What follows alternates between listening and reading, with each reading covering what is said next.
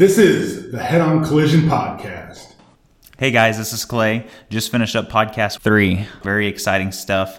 TJ's here to tell you about what we're so hyped about. Yep, we went over minerals. We got a lot of good information out in this podcast. We got about 90 minutes of content for you guys. Listen to the end. There's a lot of great stuff. We gave you a little way to get in contact with us. Send us questions, things that you want us to address. But enjoy the podcast. Our training has been insane recently. Yeah. I'm so sore. Yeah, no, I've been dragging a little bit actually this morning. Yeah, Glutes are firing pretty hard. It feels good. But that was a really good leg workout we did yesterday. Yeah, when we were trying to record that stuff after the gym, I was in like a coma. I just wanted to sleep. We got a lot done though. Yeah, no, we did a lot last night, which was pretty impressive. What are you most excited about that we did last night? Most excited? Probably the whole process is as a whole. I mean, I hate to narrow it down to one thing, but just it makes me excited to get stuff out there so people can listen to it. Right. Because obviously, it just getting started is first off, it's pretty exciting, but it almost has you anxious because you're just well, how many listeners, how many viewers are we going to have? How many people are going to listen in? So, yeah, that's probably one of the most exciting things for myself is just the whole process, getting it all done, what we did last night, little small things, but things that had to be done eventually. So yep. I feel like we're way ahead of the game now that we've got it all up, and we published 2 of them last night too. So yeah, we got our first one up. We got our in between up too. So very excited about it. But yeah, how about you?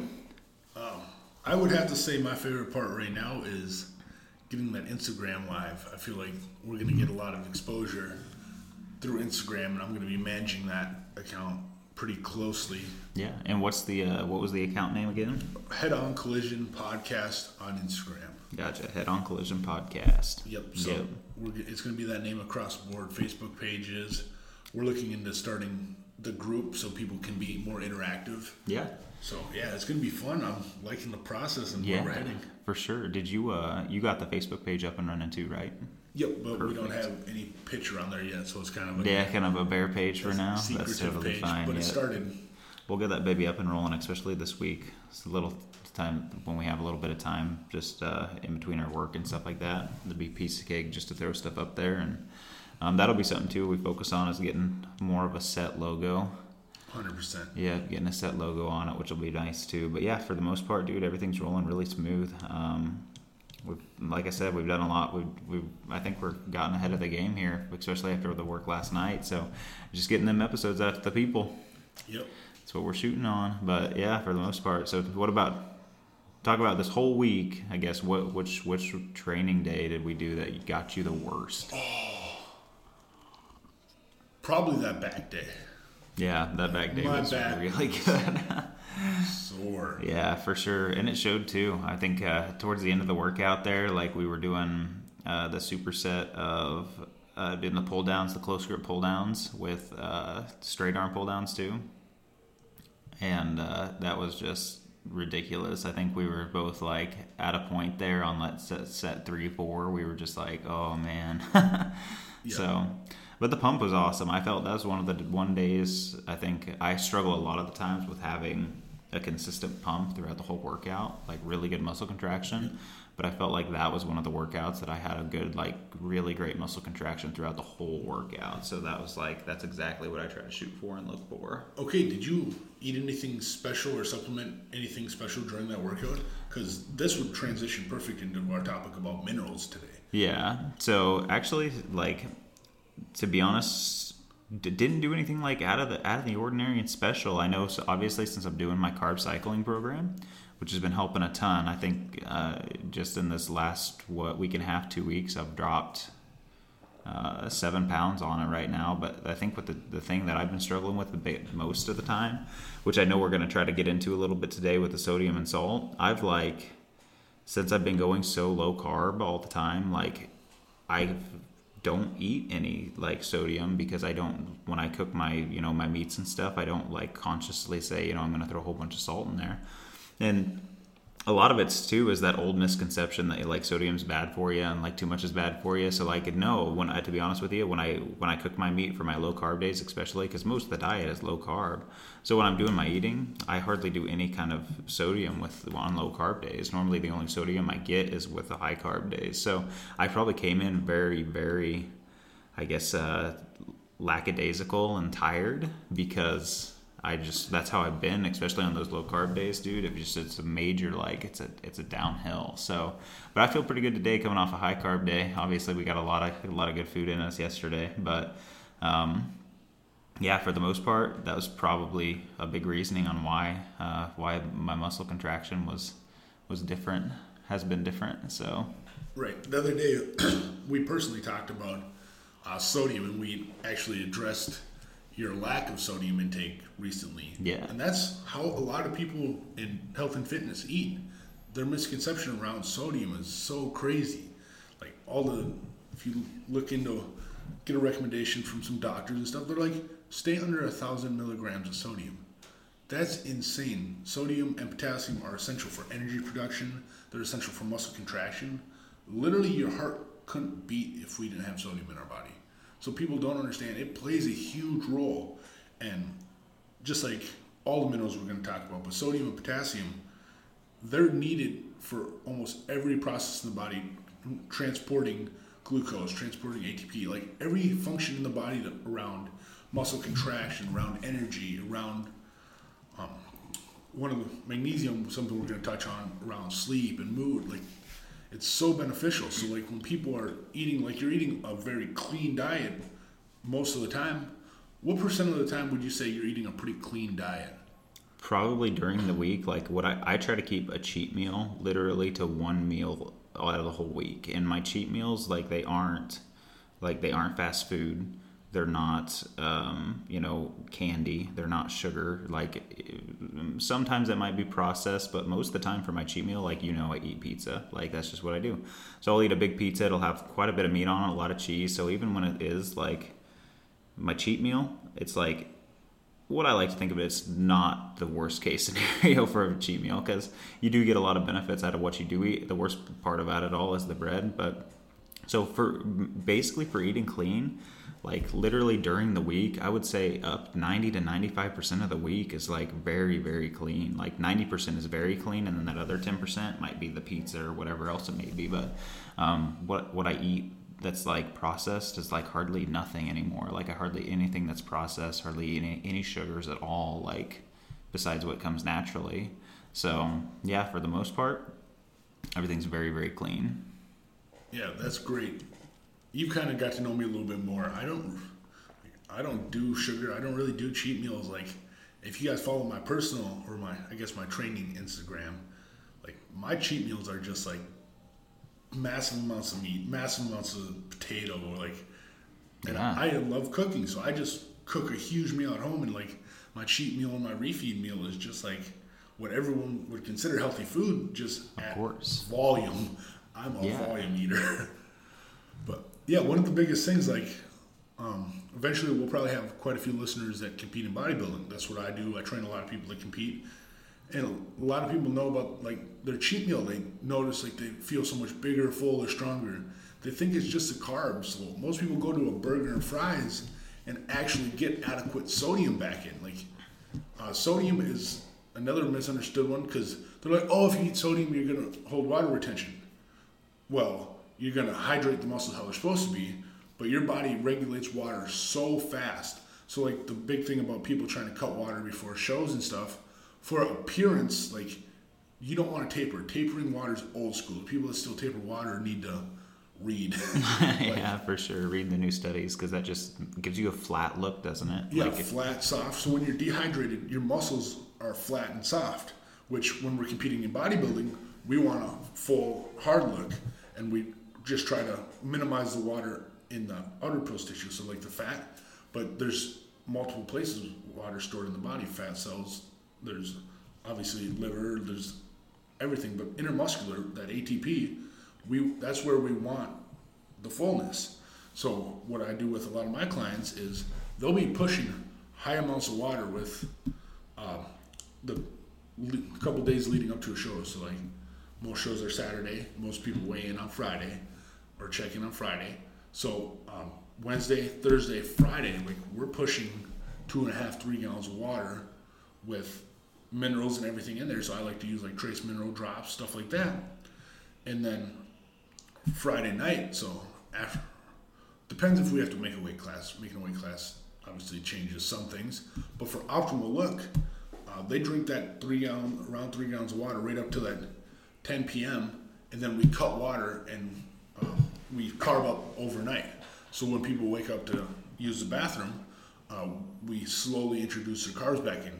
So you have the massive amount of water, so your body's naturally flushing, like massively flushing, like you're using the bathroom every 25, 30 minutes. If you've ever drank 3 gallons of water, you know what I'm talking about. Yeah, for sure.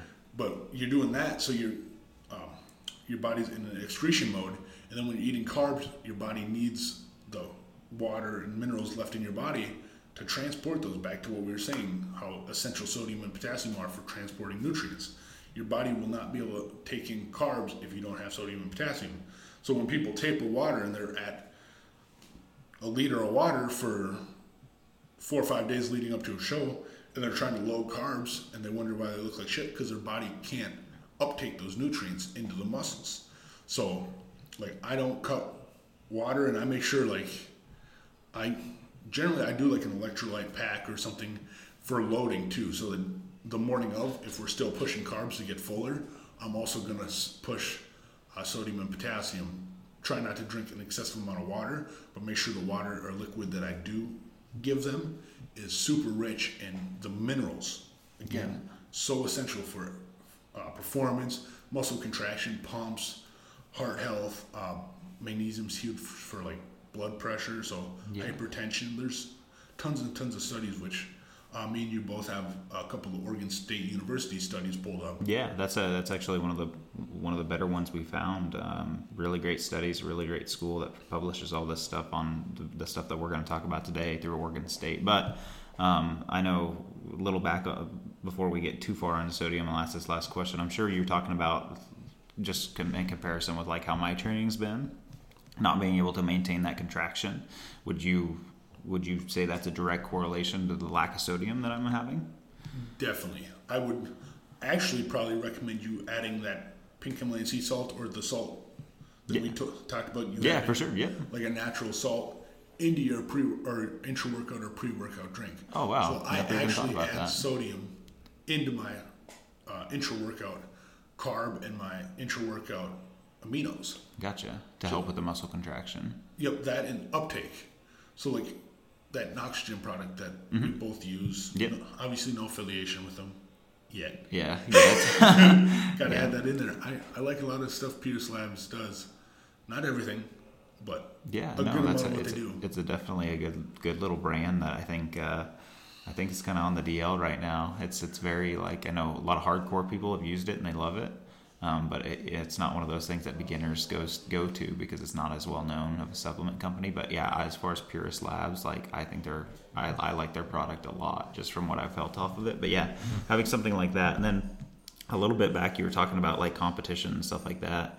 When you get a competitor who's very who is very flat and can't keep those contractions later in the show, or like that's all like a show is when you compete is contraction. Like that's all muscle contraction is. Like when you're posing, like it's holding those contractions for long periods of time. So if they're not adequately putting that sodium in their diet before that show, or up to that point with the minerals that they need, sodium and potassium both, then that's when you get the cases where like, at the beginning of the show they might look decent, but then they really, really fall off, especially in the final posings if they even make it that far. So you would also say that's probably very, very comparable to like that low sodium intake. Yes, and definitely. Potassium. Yep. So that's one thing that you see so commonly, that everyone's cramping on stage. You see people cramp all the time, and like they're doing themselves a disservice not working with someone that understands electrolyte balances in the body. When people are manipulating water and trying to get that final crisp look around peak week, like it's all manipulation of minerals. Like that's what you're doing. those minerals are going to control the functions of the body, where water is stored, where it's not stored. And then I see a lot of people taking like heavy duty diuretics, which I don't like a lot of them. I actually haven't even experimented or used a lot of like the pharmaceutical diuretics. I just, in my head, it doesn't make sense. You can get some that are like potassium sparing and some that will spare like certain minerals. Potassium is going to be the biggest one for like preventing cramping and stuff like that. But overall, I focus on sodium and potassium through nutrients. Either that's putting sodium directly on food, or Noxygen actually has a good amount of sodium, and then they have that beetroot extract. Almost forget what it's called. Betaine? Yep. And then they actually have the glycerol, which was banned from the Olympics for a couple years because it increases white blood cell count so much. You can get more oxygen. Really kind of like doping. Yep, so you can get more oxygen in your bloodstream, so it increases endurance, it increases all that stuff. So in the weight room, obviously, that's good because we're utilizing all that oxygen by training and building up lactic acid. The more oxygen we have in the muscle, the farther we're going to be able to push those sets. Awesome. Yeah, definitely. No, that makes sense. And we're going to go in depth into sodium too and kind of talk about some dosages too. Kind of what Oregon State has for sure, because that's a definitely refutable place to go through, but then kind of some stuff that we found out on our own as well. And a lot of the stuff, I mean, we want to, obviously, if you're out there and thinking about competing, we definitely want to help you out with that, because that's obviously, for myself, that's a goal of mine in the future. And for TJ, he's done it before, and he's right up that alley right now. So that'll be something we talk a lot about, the dosages, and then also for the normal, like just for everyday healthy living. Like that's a big thing too. Most of our listeners, you might not want to compete. You might be listening just to this for your healthy. What should I be doing better to help my health, or like if you are having any kind of issues. With what's going on now, we want to get those healthy dosages out. So we'll hit on sodium here big time. We also, one of the biggest conversations that me and you had, TJ, was talking about magnesium and the benefits of it. I know with the biggest thing for magnesium for myself comes with that, with a healthy blood pressure, and then also with, just normal anxiety and stress, like especially with all the stuff I've got going on now, just in my life, like nothing crazy, but it's been busy all the time, like starting a new job. We just moved houses, like getting married, other big things coming on the way here soon. So just been crazy. So I actually supplemented with magnesium there for a long while to kind of help with my stress and anxiety. And that was a big thing. That was the number one thing that I kind of found that it helped and benefit. And then some really great studies on how, like, that since, for a long while, there's a direct correlation with the rise in, like, anxiety attacks and anxiety and stress overall compared to the lack of magnesium in our diets. And we were even looking up, like, some of the foods that you can get it in. And some of the normal food you'd have to eat a bunch of to even get the recommended daily dosages. So kind of go into magnesium and like start off with kind of a summary and what's the biggest benefits for you personally? Personally, I use it for sleep, and then obviously doing a lot of weight training, muscle soreness. So I've noticed it helped relax muscle. I've increased recovery. My number one purpose that I use it for, and most of my clients so, is right before bed. I give them a good dose of a high absorbing form of magnesium. So we talked a little bit about forms personally. Yeah. Magnesium oxide is your worst absorbed form. So that's magnesium oxide. Perfect. Literally the worst absorbed form you can get. Magnesium citrate is probably the most popular, but it's also the most popular laxative on the market. Funny story, they actually give you liquid magnesium citrate in a bottle the day before a colonoscopy. So before they're going to go dig around up there, they want to clear you out a little bit. What do you think the dosage on that is? Like, it has to be extreme. Because that's the form I take. You said it was magnesium. What was the form? Citrate. So that's what I take in the Natural Calm, is what I take, the product that I use. And it's, I have to take a lot, like past the recommended dosage for it to even flow through me very well. So I can only imagine that they load that in there big time before doing that. So that's going to be pretty ridiculous. You're probably looking at 2.5 to 3 grams Yeah. easily. Just off the top of my head, I could be way off there. For sure, yeah, definitely. Just in my head and personal experiences, I mean, of magnesium glycinate, the form I like, or magnesium malate, both really, really good forms, I've taken 800 to 1,000 milligrams in a day with no issues, just because it absorbs so well. But magnesium citrate, if I did that, I would not leave my house. Yeah, no, for sure. Yeah, definitely. So we talked about a little bit last time how, sometimes, especially working in the supplement industry before, me and you both get that person who comes in and they're just like, I need magnesium, and they don't like necessarily, if we try to get them something that has like the fancy citrate, whatever it be, they kind of shy away from it in a sense, and they're just like, no, they just said magnesium, because they're just not educated. So we talked about that a little bit in the first episode, but kind of go through the different forms. Like you said, obviously, that there was one that you would stay away from completely. The citrate obviously is what I use, and I've had pretty decent out of it, but it obviously works a lot differently from what the kind that you like. So kind of go through those forms and which kinds you would recommend people to stay away from, and if they are looking to supplement magnesium, it's the one that you would recommend for everyday people, whatever it may be. So Yep. So magnesium oxide is the bottom of the barrel. It has very little actual benefit. So it doesn't absorb nearly as well as a lot of the other forms. And then with citrate, at least your byproduct in citrate is what gives you the laxative effect. So people that are constipated and stuff, I actually would always give them like a $7 solution. Buy this big bottle of magnesium citrate. The byproduct of what doesn't absorb is virtually a laxative. So it's the part that doesn't absorb that gives you the laxative effect. gotcha. And then what I personally recommend for people that are looking for the blood pressure benefits, looking for the stress benefits, looking for the sleep benefits, I'm going to push them towards a magnesium glycinate or potentially even a magnesium malate. I've used them both, like them both. I think malate's slightly more studied, but again, had a lot of people, I've worked with a lot of people, recommended both, got feedback on both. People like the glycinate just as much. So honestly, I'm not into having people waste money. I let them pick whichever one's the most affordable out of those two for where they go. So if they go to where I used to work, the Vitamin Shop, there's so many different forms. There's actually a form of magnesium that's a little different than what we're talking about. It's magnesium L-threonate, and it's studied for brain health. It crosses the blood-brain barrier, and they have crazy studies on that. We'll actually probably talk about nootropics and brain health down the road, and that's where that'll come back in. Yeah, for sure. But when we're talking about the benefits here coming up, we'll talk about kind of go over magnesium. The listener should keep in mind that magnesium malate was most likely for supplementing. It's probably the best way to go for general health and for anything up and above. Correct? Yep, that or glycinate. I do feel like they're personally very comparable and even for quality. Perfect. Gotcha.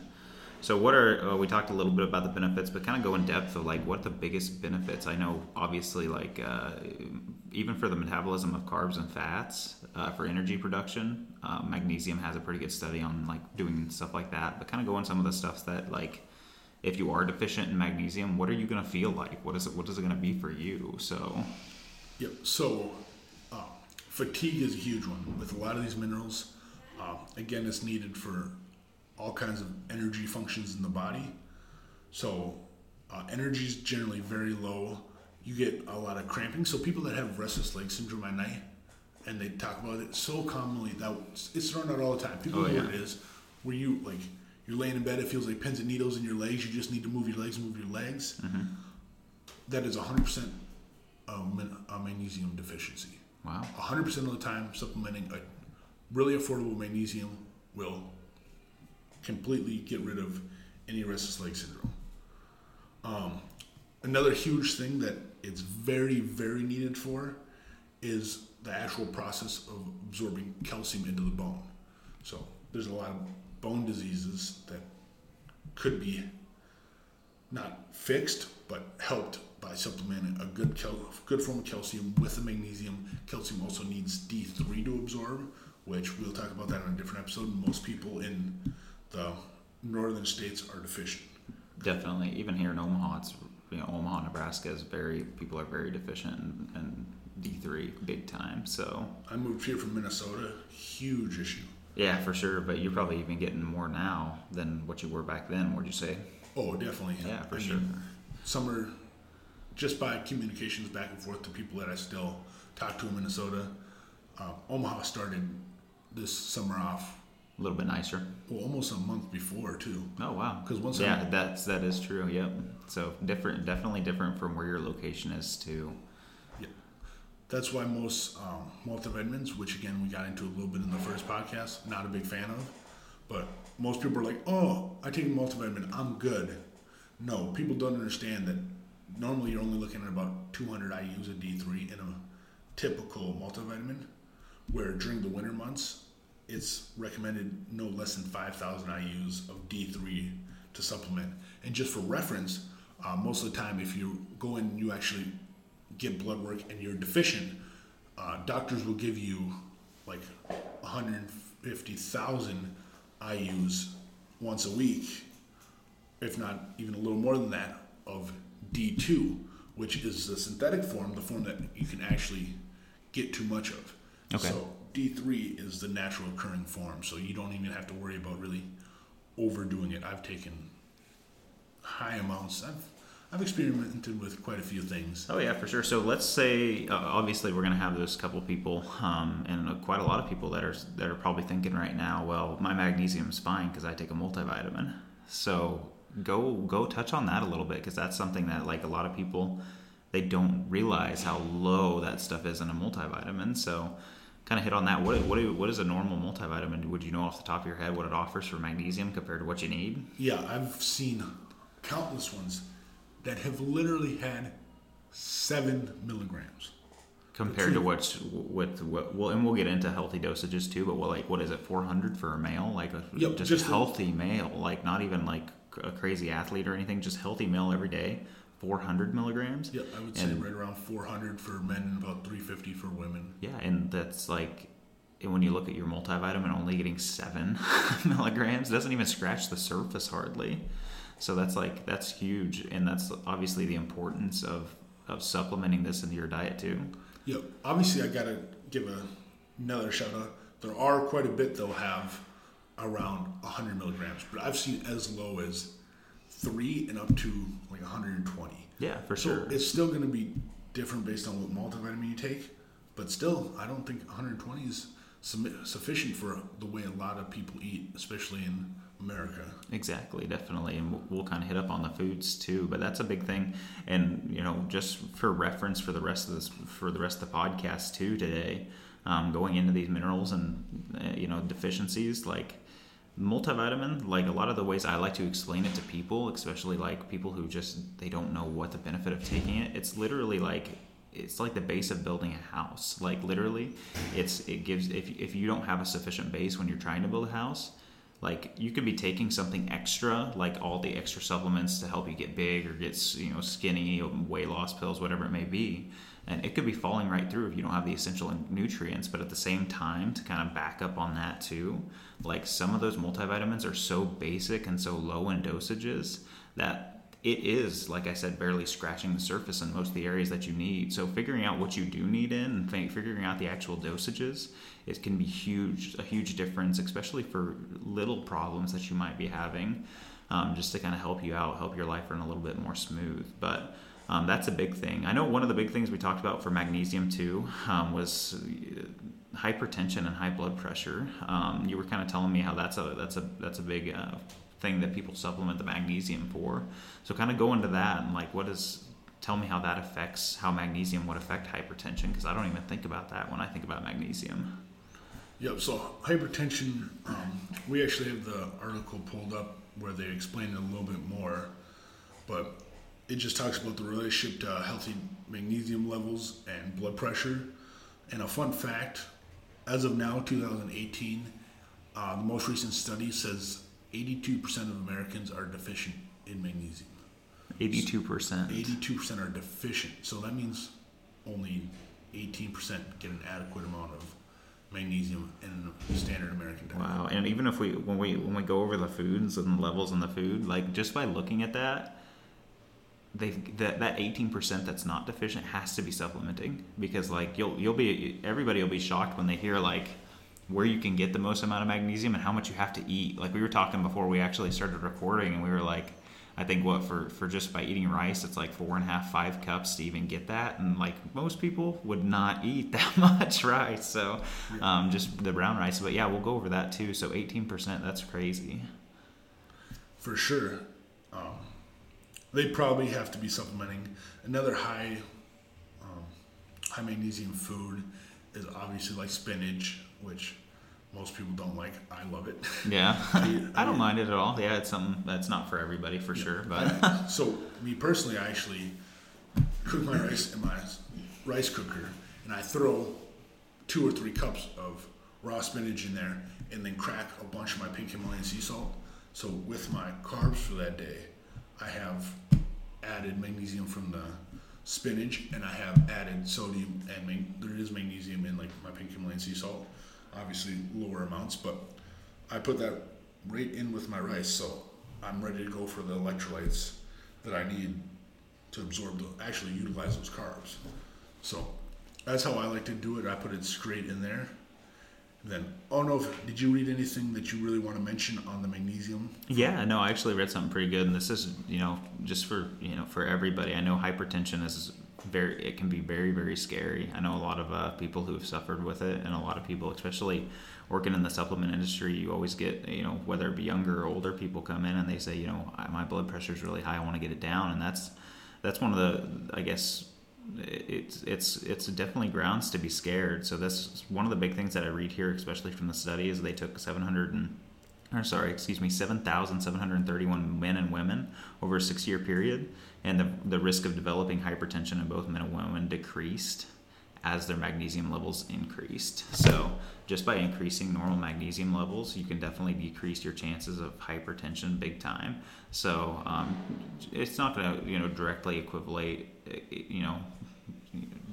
go straight into whether or not that's going to be the case of getting rid of it or not, but it's definitely something that if you do early, you can definitely try to curb that and try to get rid of the chances of having to deal with that hypertension, which can be a big thing for a lot of people.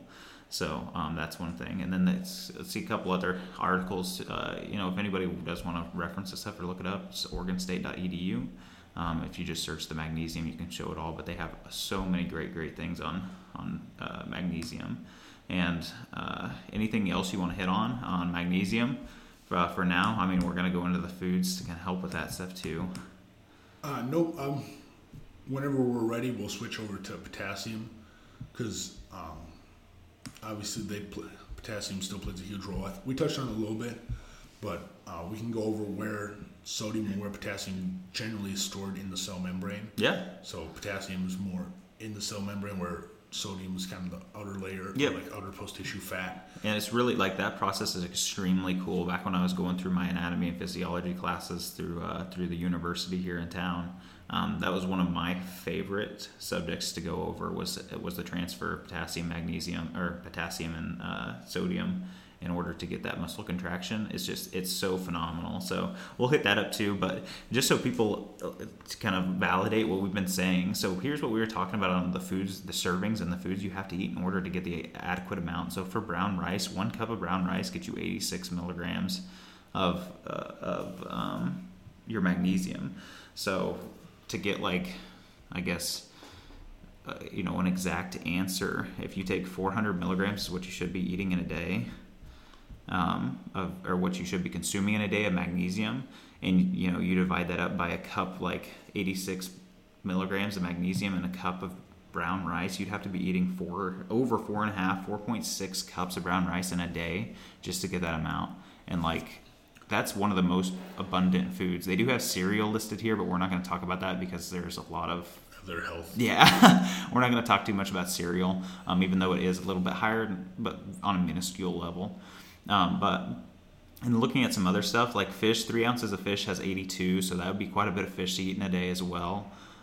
every single day. Keep in mind to get up to your 400 milligrams. Spinach and almonds are listed up there at the top, but then they have little things like that are at the bottom of the list, like peanuts, stuff that people would consume every day, like peanuts, milk, banana, but that's such minimal. Like one medium banana is 32 milligrams of magnesium. You'd have to eat like 2 like bundles of bananas to even get close. So just to kind of give everybody an idea, like just by eating your natural food, a lot of people say, well, I get plenty of magnesium because I do eat a lot of brown rice. Well, that may be the case for a very, very, very, very few amounts of people, but for most of us out there, especially for myself, who I'm low carb all the time, so I'm not eating the rice, I'm not getting that little bit of extra stuff in my diet. So that could be definitely why I need to supplement a little bit more magnesium and why I am currently doing that. So just give a pretty good idea for all that stuff. But let's talk about obviously something we wanted to head into, potassium, correct? Definitely. Yeah, so we'll get started on potassium. Kind of give us a rundown too. Obviously, we talked about muscle contraction and how it's huge in muscle contraction. I guess also kind of start off with one of the biggest things that a lot of people know, especially on the sports and athletic side of things, growing up through high school, whatever it may be, wherever your sports path may have taken you personally. One of the biggest things that everybody can recall from their earlier days is whenever you had a muscle cramp, whether it be on the football field, the basketball court, wherever it may be, people immediately, at least for me, wanted to get a banana or pickle juice were the two biggest things. They were like, oh, I'm having a cramp, we're going to grab pickle juice. Now that's obviously, people can kind of associate that. That's for the potassium, and they say that potassium does help the cramping out too. But I think that's one of the best ways that people know of potassium is because whenever you have a cramp or any kind of that excess muscle contraction, in order to help smooth it out, the potassium is the way to supplement that and to get rid of that. So that's the biggest way that I would say most of everybody knows of potassium and can hear it from now. That's something that I've always, back before I was educated on it, that was one of the big things that I always knew potassium to be, was for that muscle contraction to help with that. So kind of go into what potassium is first off, and how it kind of plays a role in your body too. Yep, so potassium is the mineral that's gonna basically hydrate the cells the most. So the actual cell membrane itself, it's where it's gonna pull fluid into that part of the cell. So that's why it's one of the most important ones. So magnesium and potassium are probably your 2 most important minerals, closely followed up by sodium. And then for women as they age, calcium creeps up in value. But one of the things you were saying about bananas, everyone emphasizes bananas as being such a great form or place to get the most potassium. Well, honestly, most people don't understand the phase of your banana's ripeness will play a huge role. So just like the greener it is, it's higher in fiber and lower in sugar, and the riper it gets, the higher it goes on the glycemic index because it gets more sugar and less fiber. So there's a process of change through the ripeness of that.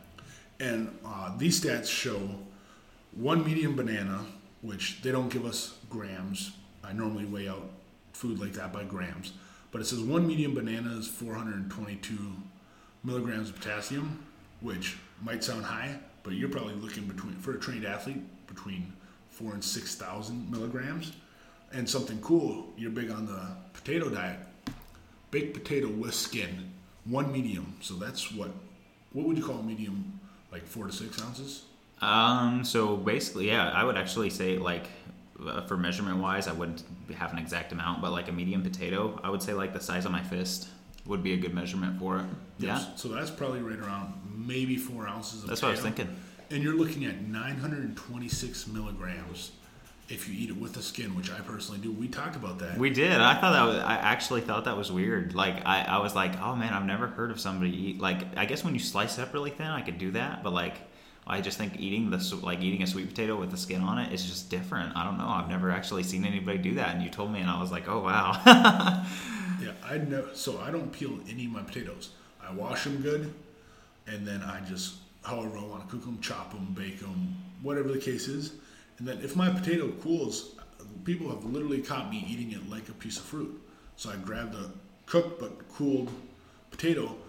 Another cool thing that's way off topic for this, but they've showed that the more times you heat and cool a potato, that cooling process increases one of the forms of fiber, so it actually becomes lower on the glycemic index the more Wow. you cook and cool.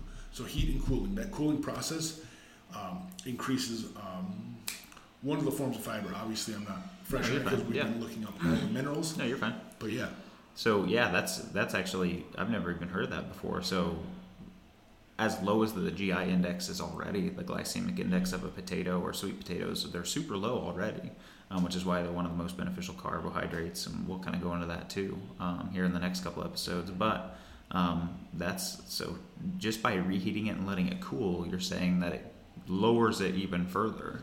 yep. So Wow. I don't know if anyone's actually tested their glucose levels for quite a while.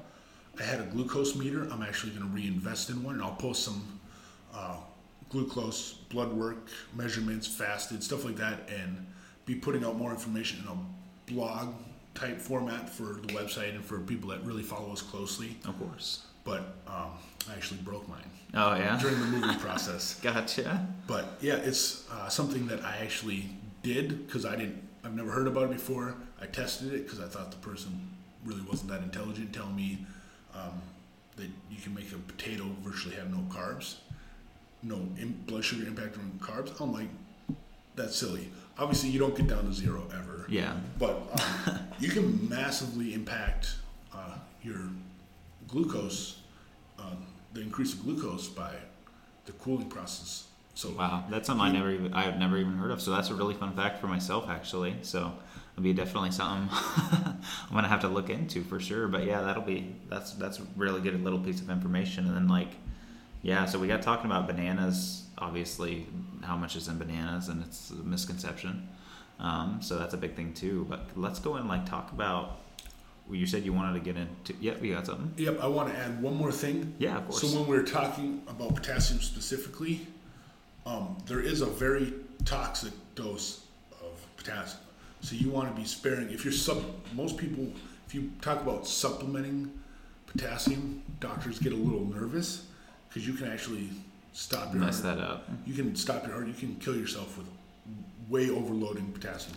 So I would never mess with a powder potassium supplement, and they won't sell potassium in more than 99 milligrams per serving, so per pill. So if you go to supplement or buy potassium, you'll only ever see it at 99 milligrams. Gotcha. So that's just a fact because they'll show, if you're reading on that, they have pretty much a lethal dose of potassium.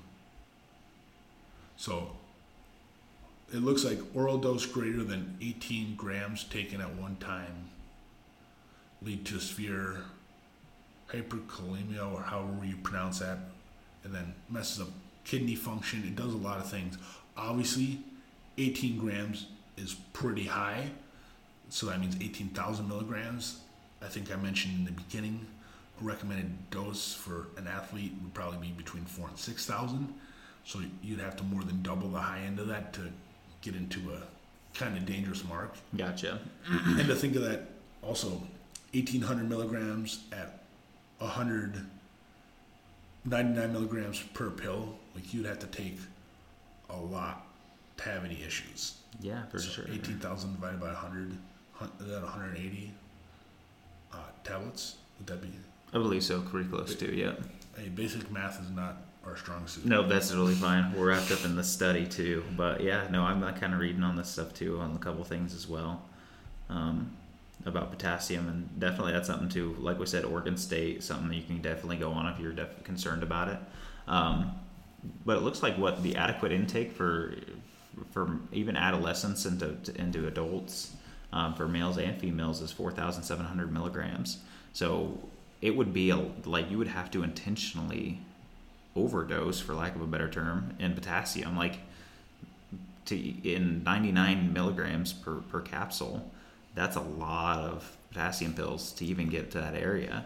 So when you're looking at that stuff, that's pretty crazy. And even when we look at the amount of milligrams that, we were talking earlier, how many bananas you'd have to eat to get the magnesium, enough of magnesium. Well, if you ate that many bananas to get the magnesium, you're probably overdoing it on your potassium, and that could be very, very lethal for you too. So, because when you look at how much is in each of them, I mean, it's a good enough amount to get you up to those numbers. So that dose to have an issue though would have to be dosed at one time. Yeah, so it would not be over the period. So if you split it up between a day, that's why nobody ever hears about having any issues with it. Like nobody's going to be able to sit down and eat 18,000 plus milligrams of food in one meal in a short window. To get any issues from that, it has to be like knocked down all at once. So like a spoonful of potassium powder, like literally spoonfuls. So so it would have to be intentional, totally intentional. Right. So you could not accidentally overdose on potassium. But that's a really cool little area to like hit on, is the amount that is dangerous, and that's something that obviously comes with a little bit of everything. And then another thing that's really high in potassium for food wise. Dried plums, stuff like that. Raisins are pretty high. Both of those options are higher than bananas. Actually, most of these options are higher than bananas. Yeah, they are actually. Beans. Like bananas are on the lower end, and just people don't understand that. Really, a banana is pretty much equivalent to 2 ounces of almonds. So 2 servings of almonds. Yeah, that's pretty ridiculous. Definitely a misconception, big time. Some of the disease preventions that the claims are for potassium, especially through this study, studies of the decrease risk in stroke, which is big. They say I believe what it said was 62% by increasing increasing their potassium intake. By increasing their potassium intake, they can get rid of that chance for stroke by quite a bit, is what they found. And then definitely benefits in osteoporosis, prevention of kidney stones as well, by taking that. So we talk about little things that can benefit in everyday life. Like those are things that added in with everything else that you can be doing is just going to help your health. So just with little things, especially, I know a lot of people who struggle with the kidney stones, especially in our area of working out, hardcore workouts, stuff like that. They struggle with that stuff. That can be something that they can definitely help them with. This could actually be a cool way to transfer into one of our other categories, which is calcium. So the main issue in like kidney stones and stuff like that is unutilized calcium. So when we talked, another reason I put calcium on the list is because there's big misconceptions. There's studies that were kind of coming out saying calcium could be potentially dangerous for you. And that's if you supplement a calcium at a recommended or higher dose and you don't have the minerals needed for it to absorb into the bone. So calcium needs magnesium, D3, potassium, a lot of things that actually bring the calcium into the bone, where that's why we take any calcium supplement is bone health. So when you supplement a bad form of calcium and it doesn't have what it needs to get out of the bloodstream and into the bone, you're going to have the issues with the kidney problems, stuff like that. It's because it's the calcium getting stuck somewhere it's not supposed to be. Yeah, definitely. That's something a lot of people, when they think about calcium, they think bones and teeth, the biggest thing. But basically what you're saying is if you don't have those other nutrients to help shuttle that calcium into the bones and into the areas where you need them, then that's where you have big problems with your kidneys, right? Or digesting in general. It's hard for your body to digest. So when you talk about kidneys, liver, whatever it may go through, then that's going to be an issue. It's hard on that, but then also with that excess buildup. I know that was especially going through high school and stuff like that, high school sports. That was one of the big things they said was if you're having kidney stones, especially young, the amount of calcium you're getting is way too much, was one of the big things that I was always kind of taught. So you can kind of hit up on that a little bit. But essentially, what you're saying is, it does do what everybody knows it to with the bones and the teeth and all that jazz, but without the proper other things to help shuttle it into the system, you're basically getting no use out of it, correct? Exactly. Yeah. What kind of doses did you find for calcium in that study? I know 1,200 milligrams to be very common for supplementing, but I also know you cannot take that in all at once. Calcium is pretty hard to absorb either way, whether you have the minerals it's needed or not. So I like to see it split up between 3 and maybe even 4 servings a day. Yeah, for sure. And what they have here listed for, especially, if we're looking at, our age range to up to 50 years old, anywhere from 19 to 15 adults, it says for both male and female, like 2,500 is what they recommend for their tolerable intake for calcium. So you're looking at that anywhere from 51 years of age or older, 2,000, and even in adolescents, 14 to 18, 3,000 is what they recommend. So it seems like as you're developing a higher intake, and then once you kind of plane out around that 19, 20, 21 year old, that's when you can look at kind of coasting out. And then really the only time you need to worry about lowering it from that 2,500 is when you hit that age of 51 years old and you're on the decline, and take it down a little bit to 2,000. So that's kind of what they have here for the just for the basic levels of supplementation for what kind of the age groups. But then they have like their list of food sources that has the calcium in it, and the top of the list, which I for sure won't be partaking in, and I know a lot of our listeners won't, is tofu. So that is the top of the list, followed by yogurt. But like I said before, yogurt isn't something I normally consume. And if I do consume it, it's very, very, very sparingly. So that's something I won't be getting a lot of. Probably the thing that I do get the most out of on the list for myself personally is beans. And that's just white beans. So, but for what they have for beans is like on the list, they've got a couple different kind of beans that have a little bit, but not nearly enough to even get me close to that 2,500. So supplementing the calcium, it's definitely something that everybody needs to look into, because unless you're eating the tofu every day, which has a lot of calcium, 434 milligrams, like unless you're eating tofu, half a cup of tofu 4 to 5 times a day, then you definitely need to be considering supplementing, because everything else that you can get it in is very, very low. Yeah, and if you're doing that, I actually strongly recommend not using tofu. So we'll get into the soy issues later. Yes, soy is a huge podcast that we're going to have, because that's very, so many problems. Yeah, so many problems, so many misconceptions. You'll hear a lot of popular, multi-level marketing companies. They'll use soy and they'll try to find studies to back it up. Very, very big issues with hormone regulation balance. So the phytoestrogens in soy proteins or soybean oils. A big thing we'll also talk about is oils for digestion, so avoiding certain vegetable oils, canola oil, soybean oil, and a lot of those reasons will be discussed in a later podcast.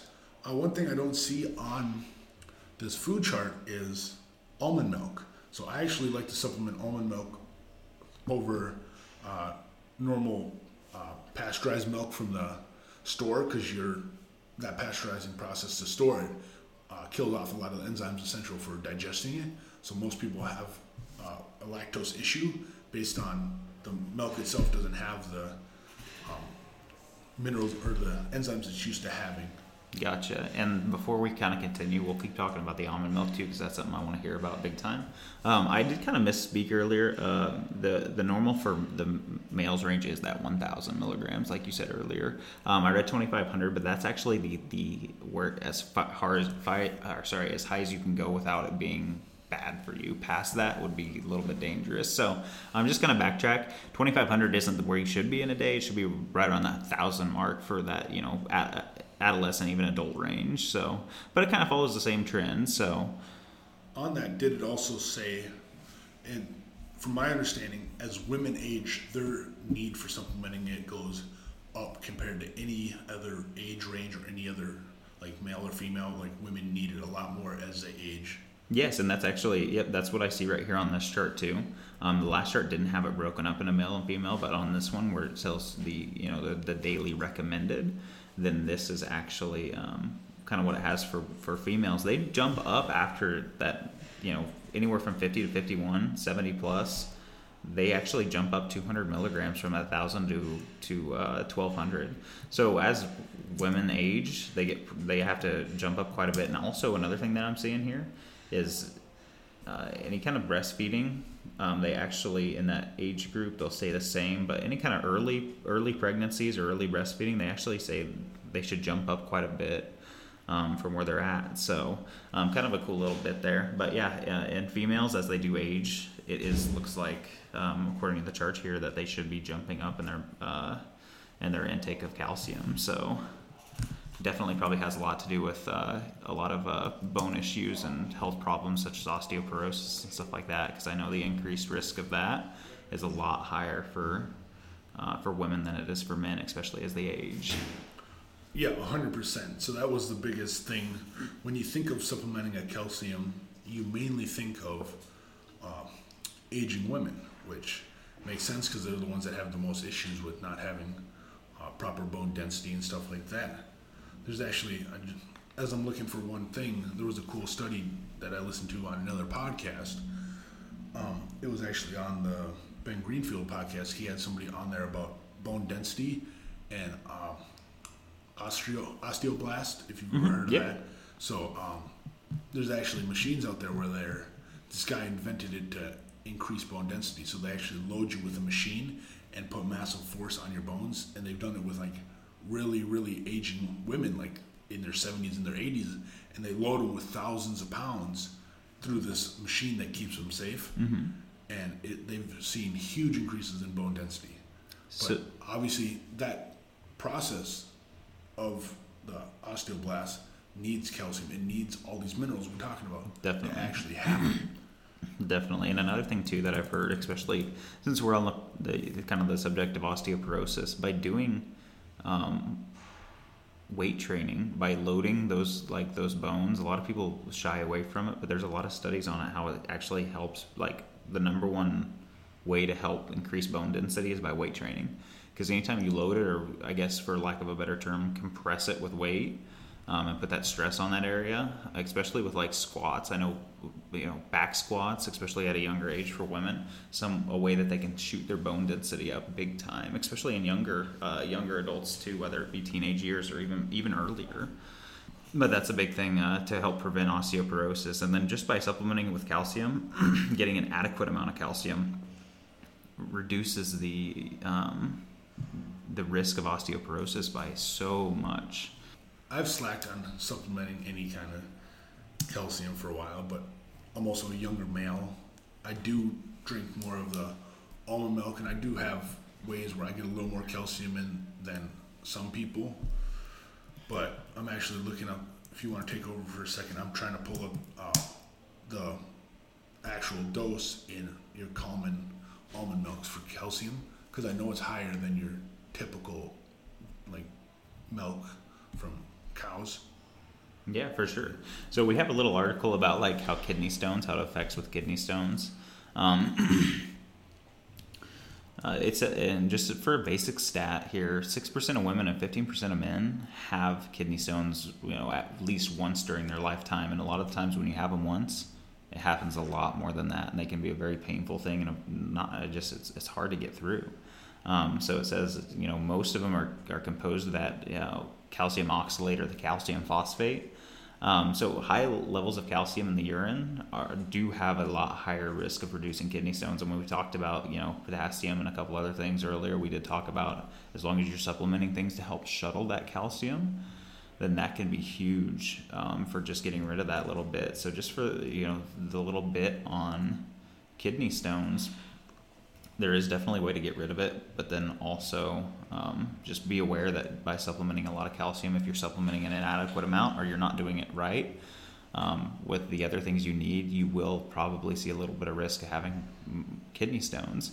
And I know kidney stones, a lot of the times, from what I've heard, and you can kind of confirm this because I'm not sure what the accuracy on it is, but I've heard a lot of it can be genetic based. So a lot of people who have kidney stones, it kind of runs in the family per se. So you can kind of confirm that, TJ. I don't know if that's correct or not, but I know, a lot of the times to figure out if you do have a lot of kidney stones, a lot of the times by just seeing if your family has had it in the past can be a pretty good precursor to it. Yep. So I'm not certain on that, but for sure. It sounds familiar. It makes sense to me. So. And I was thinking about, that would be something that we can definitely look into as well. But that's something I've kind of heard just, here and there. is that could be something too. But then also calcium, it talks about a little bit about hypertensive disorders in pregnancy. So I know calcium is extremely important during pregnancy, as well. And there's a big article on that, that Oregon State publishes for us too, that we're kind of here on our site looking at. So if anybody would like to look more into that stuff, and we'll have most likely we're going to have a whole podcast on pregnancy and supplementing and just basic things during workouts and all that stuff too. So we will have a pregnancy one, because that's thing that a lot of people mess up or they don't do correctly. And there's been so many more new studies that pop out that could definitely help you during your pregnancy, to be healthier and to also get your weight training in and get your supplementation in. So that's definitely something that we're going to do a whole podcast on. For sure. Yeah, that's very needed. So it looks like I pulled up another study from UCLA about comparing almond milk and conventional cow milk. It's not giving me an actual dosage wise, but for percentage of their recommended daily value, which is almost always wrong, so I don't recommend anyone going off those percents. But if cow milk is hypothetically at 30% of your daily recommended dose for an 8-ounce cup, almond milk's calcium is at 45%. So it looks like it's quite a bit up from your conventional cow milk, and they both have the same amount of D3 for the recommended dosage. And this one's a very scientific paper, so I would have to dig into it a little longer than just trying to analyze it as we're on this podcast. But that's what I found. What does that come out to? 1/3 more calcium per 8-ounce cup. Yeah, right around there. Yep, definitely. And then, yeah, that's a pretty interesting little bit there, and that'll be something that we can definitely dive into here soon if we need to. But one of the things I kind of found here on the Oregon State page too, I know a lot of people are concerned with calcium and the increased rate for prostate cancer, because that's been around for a little bit. And that is something that you should be concerned about too, and definitely do some research on. It does say the increase in calcium does correlate to, from what I've just broadly read throughout this, it is, definitely a precursor to prostate cancer by increasing that, especially past the recommended amount. So that's another reason why we say, be very careful with what you are consuming and how you are supplementing it as well. But it, compared to what the studies have shown, is especially men who drink whole milk is a huge one. And I'm not positive what the difference between the whole milk and the skim for calcium content is, but it says literally that's like a huge difference, is the men who drink whole milk at a young age, and through their adolescence and then through their 20s and 30s, compared to men who drink skim milk. Literally changes that, from what the studies have shown, changes the chances of getting prostate cancer. So I'm not sure if there's a giant gap in the calcium. I'd assume there would be a little bit, but that's something obviously to look into a little bit, because I know that is kind of a heavily talked about subject right now, is calcium and the increase of prostate cancer. So, and that's a whole study page on that, whole article on that in the Oregon State. We're not going to jump into that too much, but just kind of a cool thing I saw when I was scrolling through there. But I know we also, one of the things we want to hit on too, we kind of hit on it earlier, if you're ready to jump on here, sodium was the biggest thing, and I think that's a good one to end on too, because like I said, my little experience with like what we were talking about for myself, especially with the muscle contraction, it's definitely something I'm going to have to look more into and get better at. So I think a lot of our listeners are going to definitely be interested in hearing everything that we have to have on sodium here. So go ahead and start off. I know we talked about muscle contraction and all that stuff, but just what does sodium do for us? We think about salt obviously is the big one, but what does it actually do for us? Yep. So this little breakdown, its function is sodium. It's a particular ion that basically brings fluid into, like, it moves fluid into spots where it's supposed to be. So it's needed to transport most of the other minerals, most ATP, most everything like that. One thing that it lists in here that most people would not think about is joint health. So you need sodium for the synovial fluid in your joints. So if you're depleted in sodium, you're going to have joint aching and stiffness. So joint pain could potentially be one more side effect of not having enough sodium. And then obviously it's just everything that I see about sodium is hydration of the muscle and transporting of nutrients. It's needed in pretty much most functions of the body. It needs sodium in some capacity to transport or uptake or do whatever it's going to do with specific nutrients. Let's see, deficiencies. So there's a couple ways to measure this: increase fluid retention, and then people that are scared of fluid retention or water retention based on appearance, your body will regulate the water stored in outer post tissue very, very quickly. So within a day or so, you should be able to get rid of any like bloating from water retention, and it would just become a healthy level as long as you keep your sodium levels consistent. Gotcha. That's the biggest thing that I recommend with people is consistent supplementing or use of. So if somebody who's not used to, I guess, the normal dosages of what sodium should be, and so kind of like myself in a sense. So when I was doing, very low sodium on my low carb days, like not hardly consuming any, and then I jumped to a high carb day and eat a whole bunch of sodium, that would be when I saw, a lot of bloating. So that's kind of what you're saying there with people who aren't consistent with it but try to jump it up really quick, and then they'll see that water retention and a lot of uncomfortable bloating, stuff like that, correct? Yep, definitely. So, but it'll only be for a short period of time. Exactly. So you'll see the better muscle contractions, you'll see the energy improvement. Quick side note, one of the big things from sodium deficiency is hypotremia, however you would pronounce that. I don't know if you have it pulled up, but basically the symptoms of that are headaches, nausea, vomiting, muscle cramps, fatigue, all things that sodium plays a huge role in. So things that can increase those are things like ibuprofen, Advil, Motrin will increase your risk of the word I can't pronounce, but that will lead to headaches, muscle cramping. So taking too much ibuprofen, Advil, there's obviously hundreds of reasons why we don't recommend it probably in most cases, because they're horrible for liver toxicity and all kinds of stuff. But another one is going to lead to issues with sodium. So it must dehydrate you to a point where you're getting the headaches, you're getting the nausea, you're getting the muscle cramps. And on here, it directly correlates that sodium to not having enough sodium to this issue. Hyponatremia, correct. Yep, exactly. Perfect. Yep, hyponatremia. But so one of the big things that we got talking about earlier this week too was blood pressure. So, and how big of a misconception that is. So let's jump into that. So one of the big things everybody talks about is when you have high blood pressure, get rid of sodium, lower your sodium intake. Now, why do we not want to do that? Yeah, that's a fun one. I just told you this other day, and it looked like it caught you off guard a little bit. Yeah, it did, because that's all I've ever heard. And you go to the doctor, and doctors recommend this. So tell everybody why, because you were telling me, why should we not lower our sodium intake even if we do have high blood pressure? Yep. So the early studies correlated. They just lowered sodium, and they did see blood pressure go down. So from then on, everyone was recommending lower sodium. Sodium is a cause of high blood pressure. That is definitely not the case. The reason your blood pressure goes down when you lower sodium to the under a gram or 1,500 like they recommend, which is on the really low side, you actually dehydrate cells, you dehydrate yourself, and dehydration will lower blood pressure.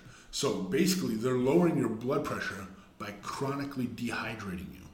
And dehydration is going to cause all the kidney issues, all the down the road health issues that they'll obviously matter a lot, but their recommendation of lowering sodium is not a benefit to actual health, because it slightly lowers blood pressure by causing another major deficit in hydration and what your water intake is, so in your absorption. So I guess in a sense, you talk about if you are in a hypertensive state and you're doing several things for it, and one of the recommendations is to lower sodium. Like if you're already doing a lot of things for it, and lowering sodium is maybe going to affect it by a minuscule amount, like not a major amount, then it would be better to actually, keep your sodium intake at a normal level, and consistency too. We talked about a little bit of consistency, and then that'll obviously keep you hydrated, because we did touch a little bit on like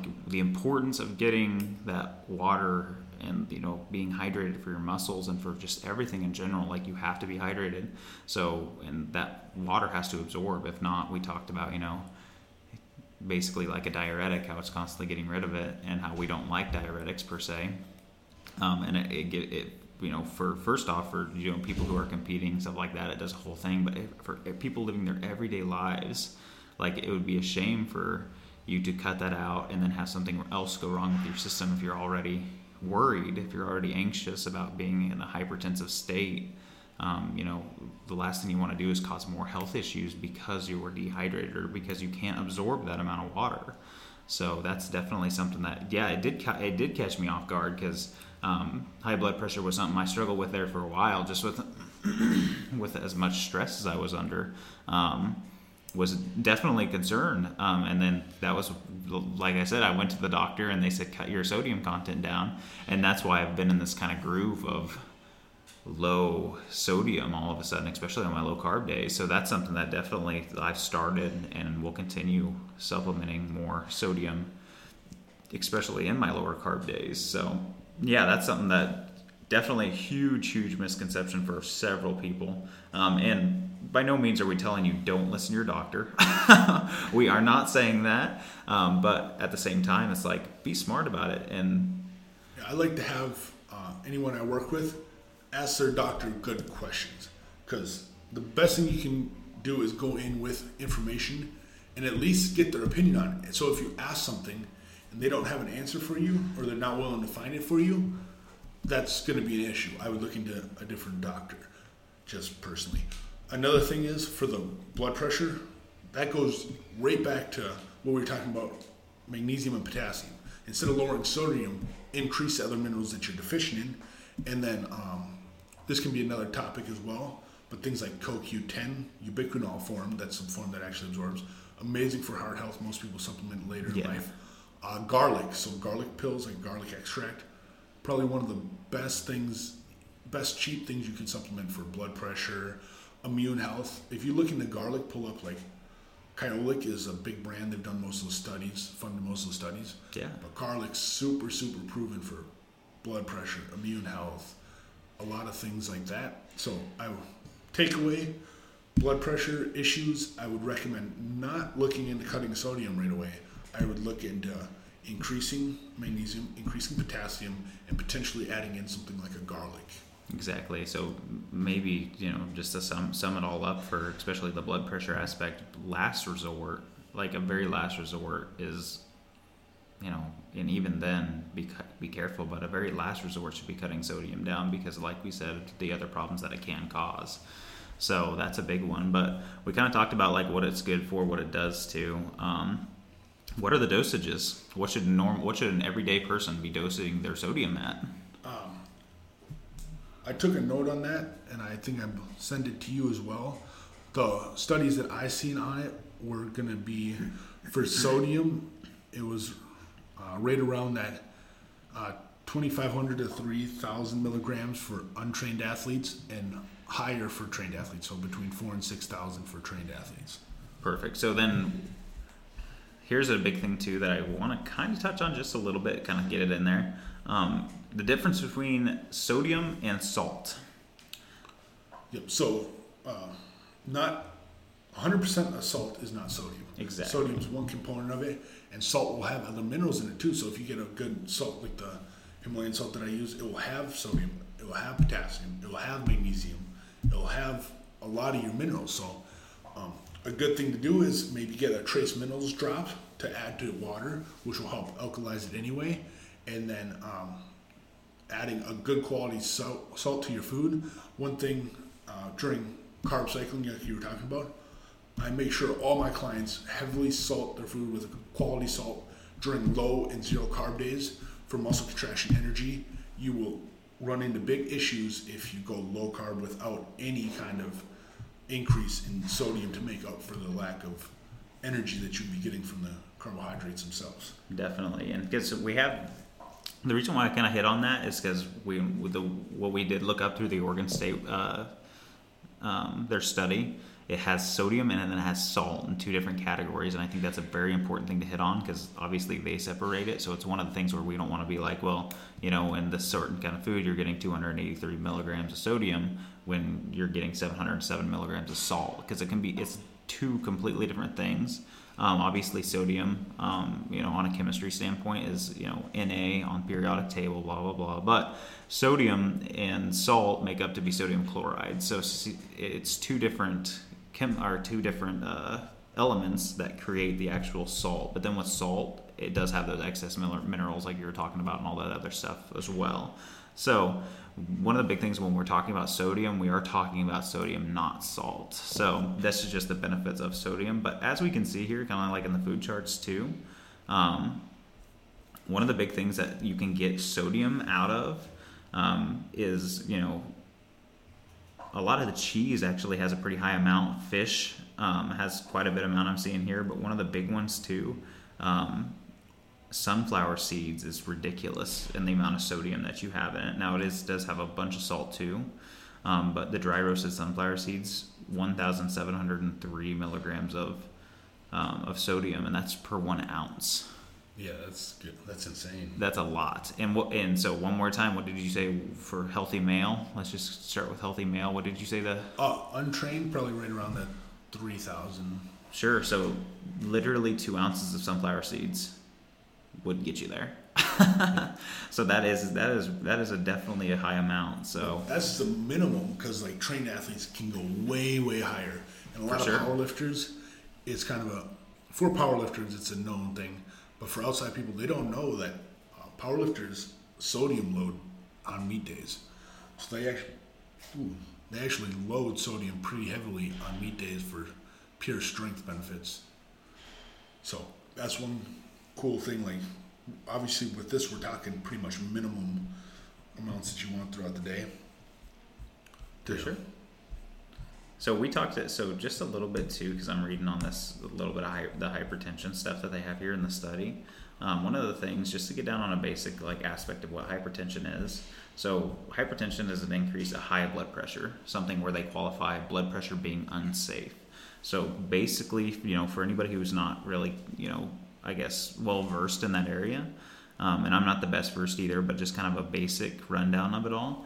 So basically what they do is they measure how much pressure on the walls of your veins and your arteries that your blood, how hard your heart is pumping. So how much pressure that is on the walls of your veins and your arteries make up what your blood pressure is.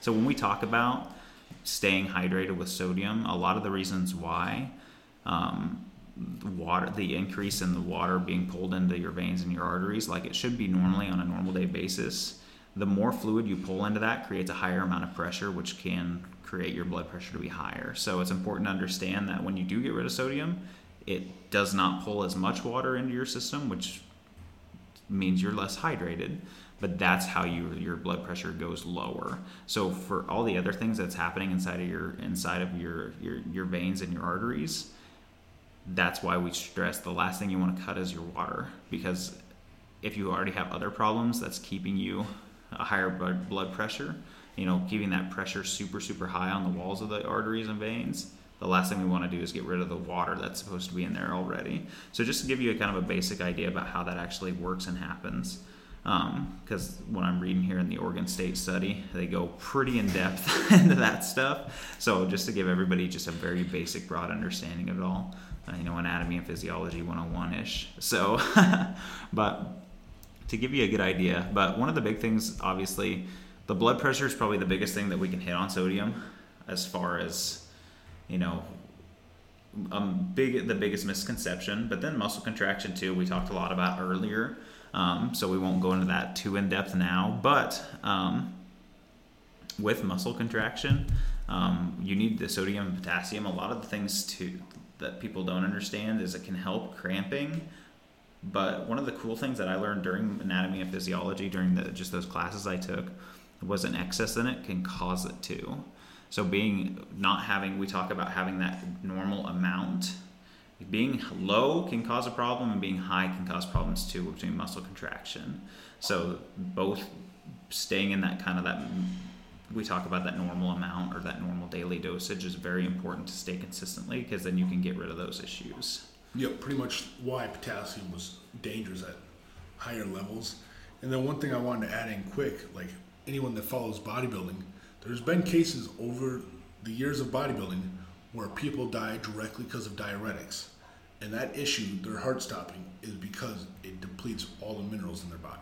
So that's the big issue with like pharmaceutical grade diuretics is getting rid of all your minerals, and literally your heart can stop without proper minerals. And so talk about what's, for just the people who might not know, like a diuretic. When you say diuretic, what is that doing? It's obviously a supplement you can take. It's something you can take for your system, but what does that do? It basically tells your body to excrete water, minerals. So there's some that will be certain mineral sparing, so they found compounds that will just flush out certain minerals and not others. Like there's potassium sparing ones, which is probably, if you ever have any silly idea to take one, probably make sure it's a potassium sparing one, just so your heart pumps. Yeah, definitely. For the rest of the day. So we talked about how sodium helps pull that water into your system. So a diuretic takes it out, like literally flushes it all out. Yep. So it's like very dehydrated in your body, correct? Exactly. One thing that I have recommended plenty of times for women, especially when they're on their cycle, that time of the month, dandelion root is a natural herb that is a very slight diuretic, so it can help them with a lot of their bloating that they run into during that time of the month. They get bloating, water retention. Something as simple as dandelion root extract, which is just a natural herb, can be the way to go. Ooh, cracking open that Killcliff. Oh yeah, getting the Killcliff in. Those are the way to go. I like that they have the proteolytic enzymes in there, so it breaks down undigested proteins. You can help with joint health a lot. It's a pretty amazing drink. Like overall, 20 calories per can, so it's like super low calorie. It tastes amazing, but I mean the benefits for recovery and a little bit of caffeine, it's like perfect, especially right now, late in the podcast. Yeah, I was about to say, I ran out of mine. I was going to try to buy the other one off you. You take it, dude. Yeah, you can go ahead. Blood orange if you want it. Dude, you can go for it. I think that's my favorite flavor from them. I'm huge on the lemon lime, and my glutes. Glutes are killing right now, dude. We gotta level. You guys gotta go like and subscribe so we can buy better chairs for this podcast. That's exactly right. We're gonna be here for 2 to 3 hours helping you guys out. We need some shares and follows. We're gonna get this film going. I wish you guys could have seen that. TJ was shaking on his way down. No lie, he was shaking on the way down, sitting back in his chair. So pretty funny stuff. But yeah. As far as, let's talk about training this next week. I think we kind of wrapped up what we really wanted to talk about in the minerals. Like we said, if you want to go research it, Oregon State edu.edu has. So we'll put the links in the show notes. Is the best way to do it. Yep. So we'll figure out how to do it. Obviously, we're newer at the technical side of things. We have all the information that we can help and offer you, but there's definitely going to be some technical sides of this. So obviously, to help us to keep giving you guys all this good information, go ahead and like on whatever podcast thing you listen to. Subscribe. That way you get notifications each time we put up a podcast. It looks like it's going to be Sunday evening. We're going to have a new podcast up every single week for you guys. So come Monday morning, you'll have something good to listen to. Always feel free to go on any of the social medias and leave us comments of topics you want us to discuss. And if you have something that you want us to talk about and you don't want to leave a comment, or you want us to hit on it, whether it may be a sensitive subject or you just might be, maybe social media isn't your thing, head on collision podcast at gmail.com is our email. Shoot us an email if you want us to talk about anything. Like I said, whether it be sensitive stuff that you don't want to post about, whether you don't use social media, whether you just want to reach us by email, if that's best for you, or anything you want us just to answer back to you without being on the podcast, shoot us that. And that gives us a good idea about how we're doing too. Like, we obviously need the feedback. and we'll kind of go from there. But yeah, go ahead, like all our stuff. Head On Collision podcast is normally what we have everything branded under right now. So that'll be basically, you can go find us on Instagram, find us on Facebook for the time being. And wherever you're listening to it, shoot us reviews. Let us know what you think. This is obviously episode number 2 or 3 here now. Yep, is with a new mic. It's going to be amazing. We're excited. Hopefully everybody does like the new mic coming that we got going on here. But yeah, I guess before we finish it off, training this week. What we're going to try to get in as much as we can together for sure. But I guess what's the biggest thing you want to work on? This week, I can't wait to get after back again, because like you know, but the listeners might not. When I moved here, I went through some rehab stuff for my knees, so I was down about 25 pounds of muscle tissue after I moved here during things I was rehabbing for my knees, which we'll also talk about. I have a lot of rehab protocol stuff for soft tissues, for joints, all kinds of stuff that we'll dig into in another podcast. Enzymes like in these kill cliffs is actually a big one that's overlooked. People, like, it's very rare that people understand what enzymes actually play a role in digesting proteins, and undigested proteins can calcify in joints and cause a lot of stiffness, pain. So that's something else we'll touch on. But yeah, we're just gonna get after training, probably back. I want to get my weight back up to that 255, 260 point before I start picking out a show. Nice, yeah, that's awesome, and that's like I think a big goal for me right now. I think I did not weigh in this morning. I was getting up, getting going here. I weigh every morning when I wake up, but I did not get a weigh in this morning, so I haven't seen what I was at yet as of this morning. But yesterday, I hit that 264. Obviously, we're both pretty transparent, so I'm going to let everybody know. But 264 was where I'm at. Obviously, I hit a point back when I was at my lowest after my huge weight loss. I was at around that 223, I think was what it was, and it was really lean. I loved my physique then. Like, it was really nice to have. So that's kind of what I'm working around right now. Is getting down, especially once I hit that 230, will be when I can really like dial in and decide what I'm going to do with it. So that'll be what I'm working for in this next 3 to 6 months, is getting down, the 35 pounds ish. With the diet that I've got going, I'm literally breaking into the best part of the diet where you get everything down perfectly, and this is when the weight starts to shed off. Like after you go month, 2 months in with this diet that I'm doing, the carb cycling, literally is going to help a ton. So I'm going to try to hit that 230. It's kind of what my biggest goal is right now weight wise, and try to maintain as much lean muscle mass as I can. Obviously these hard workouts are going extremely well, but I'd say for the most part, one of the biggest things that I do want to develop, like I've told you forever, shoulders are big, and like that's just because when I was younger I neglected those rear delts, and I think a lot of people do. I just think a lot of people do. So I've been like training those like crazy this last year, and it has gone a long way. It really has. Like, have you tried that frequency training thing I put you on? Yeah, so that's what I was going to say. That's probably what I'm most excited for. Is I'm going to starting tomorrow. I'm going to on Monday. TJ set me up on a Monday, Wednesday, Friday schedule to just torch my shoulders. So I'm going to hit that up starting on Monday,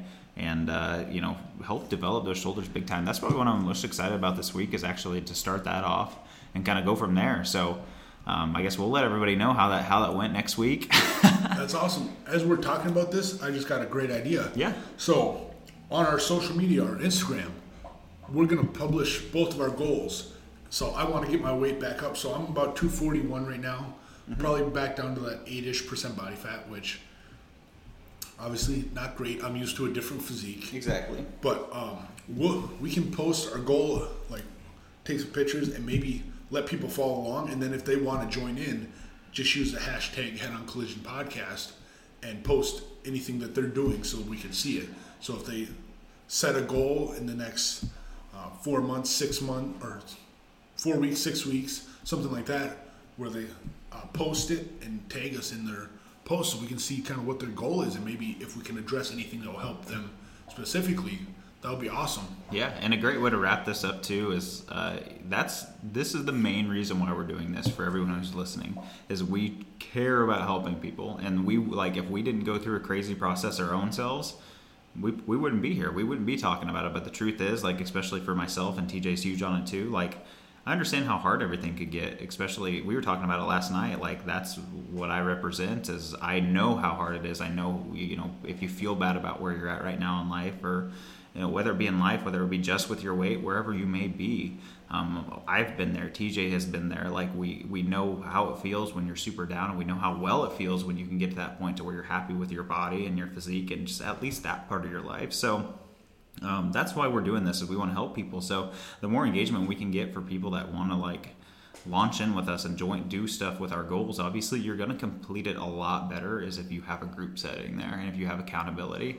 And with us, the accountability is going to be the podcast. I mean, between me and you, but then also for everyone else listening, like we'll have a big post on some details and what we want to do in the future too. But one of the things that I'd like to start incorporating is if we have, a couple people that are starting with us, like, hey, I'm starting, I'd like to do this. We're going to shout you out on the podcast if you would like. Give them a heads up and say, hey, we just got so and so, and they're going to start.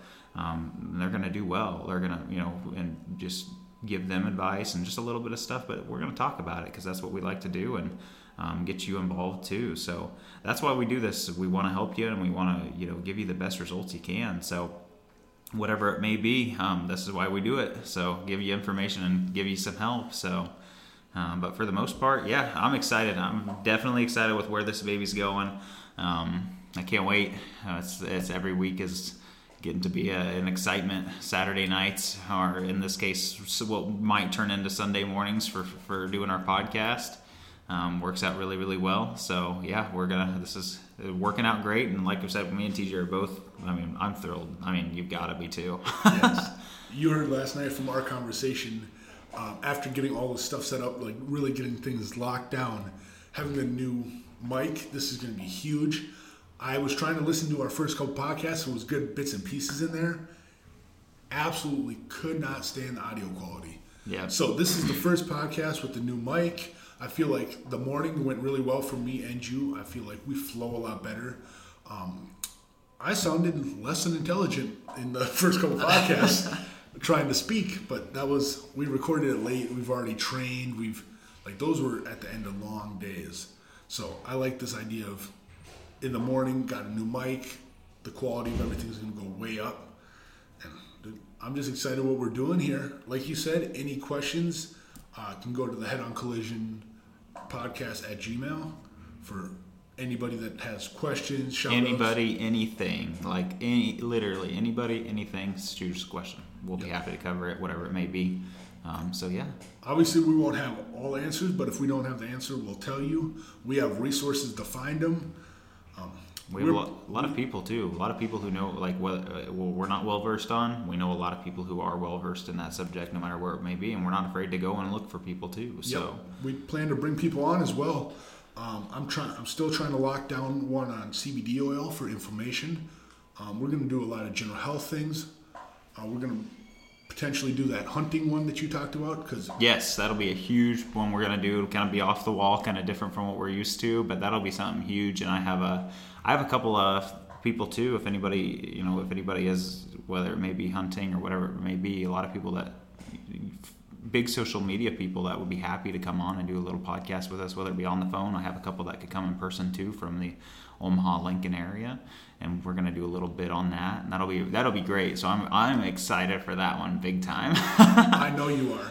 And the cool thing is, with this brand Head On Collision, we're taking on what would you call them, common misbeliefs or common conflicting views. Yeah, so I don't want to call it controversy by any means, because I don't want to cause controversy on this by any means, but kind of like we talked about today with blood pressure and sodium, Head On Collision, that's what we want to do. But yeah, any kind of misconceptions people have on anything that we can take on, whether it may be me versus TJ, whether it be me and TJ versus some type of thinking, like the blood pressure thing today, or whether it be me and TJ versus our guests. We're gonna keep it exciting and keep it banter back and forth with each other, and whether it may be, but yeah, that's why we have Head On Collision. We're gonna take everything we take on. It's gonna be literally we take everything on head on, and kind of go from there. But yeah, that'll be a big one. That'll be really nice, and it'll fit kind of what we're doing with the podcast. So yep, that's awesome. And basically, the last part I wanted to add in is just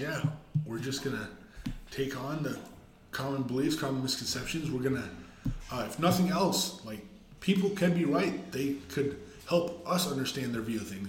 But the best thing, iron sharpens iron. You got to challenge each other. So like we're gonna challenge each other's way of thinking and make us go deep on why we believe certain things. And just like when we have guests on, we're gonna kind of dig and pry. If nothing else, we can admit at the end of the day, like more information is going to come from it than not. Like just being sheep, blindly following a certain belief, like that's not going to help anybody. We want to challenge each other and make each other improve, get more information out there to help every one of you. And I'm excited. We got some stuff to do after this, so I think it's time to wrap it up. But I'm already excited for next week's episode. Oh yeah, we haven't even ended this one. Yep, that's exactly right. No, we're gonna get good topic down, but yeah, that'll be it for today's podcast. Like we said, any questions, shoot us an email. We've said it a million times. Like us, follow us, whatever it may be that you want to do. But yeah, I'd say that's about it. Any final thoughts there, TJ? Nope, we're out of here. Have a good week, guys.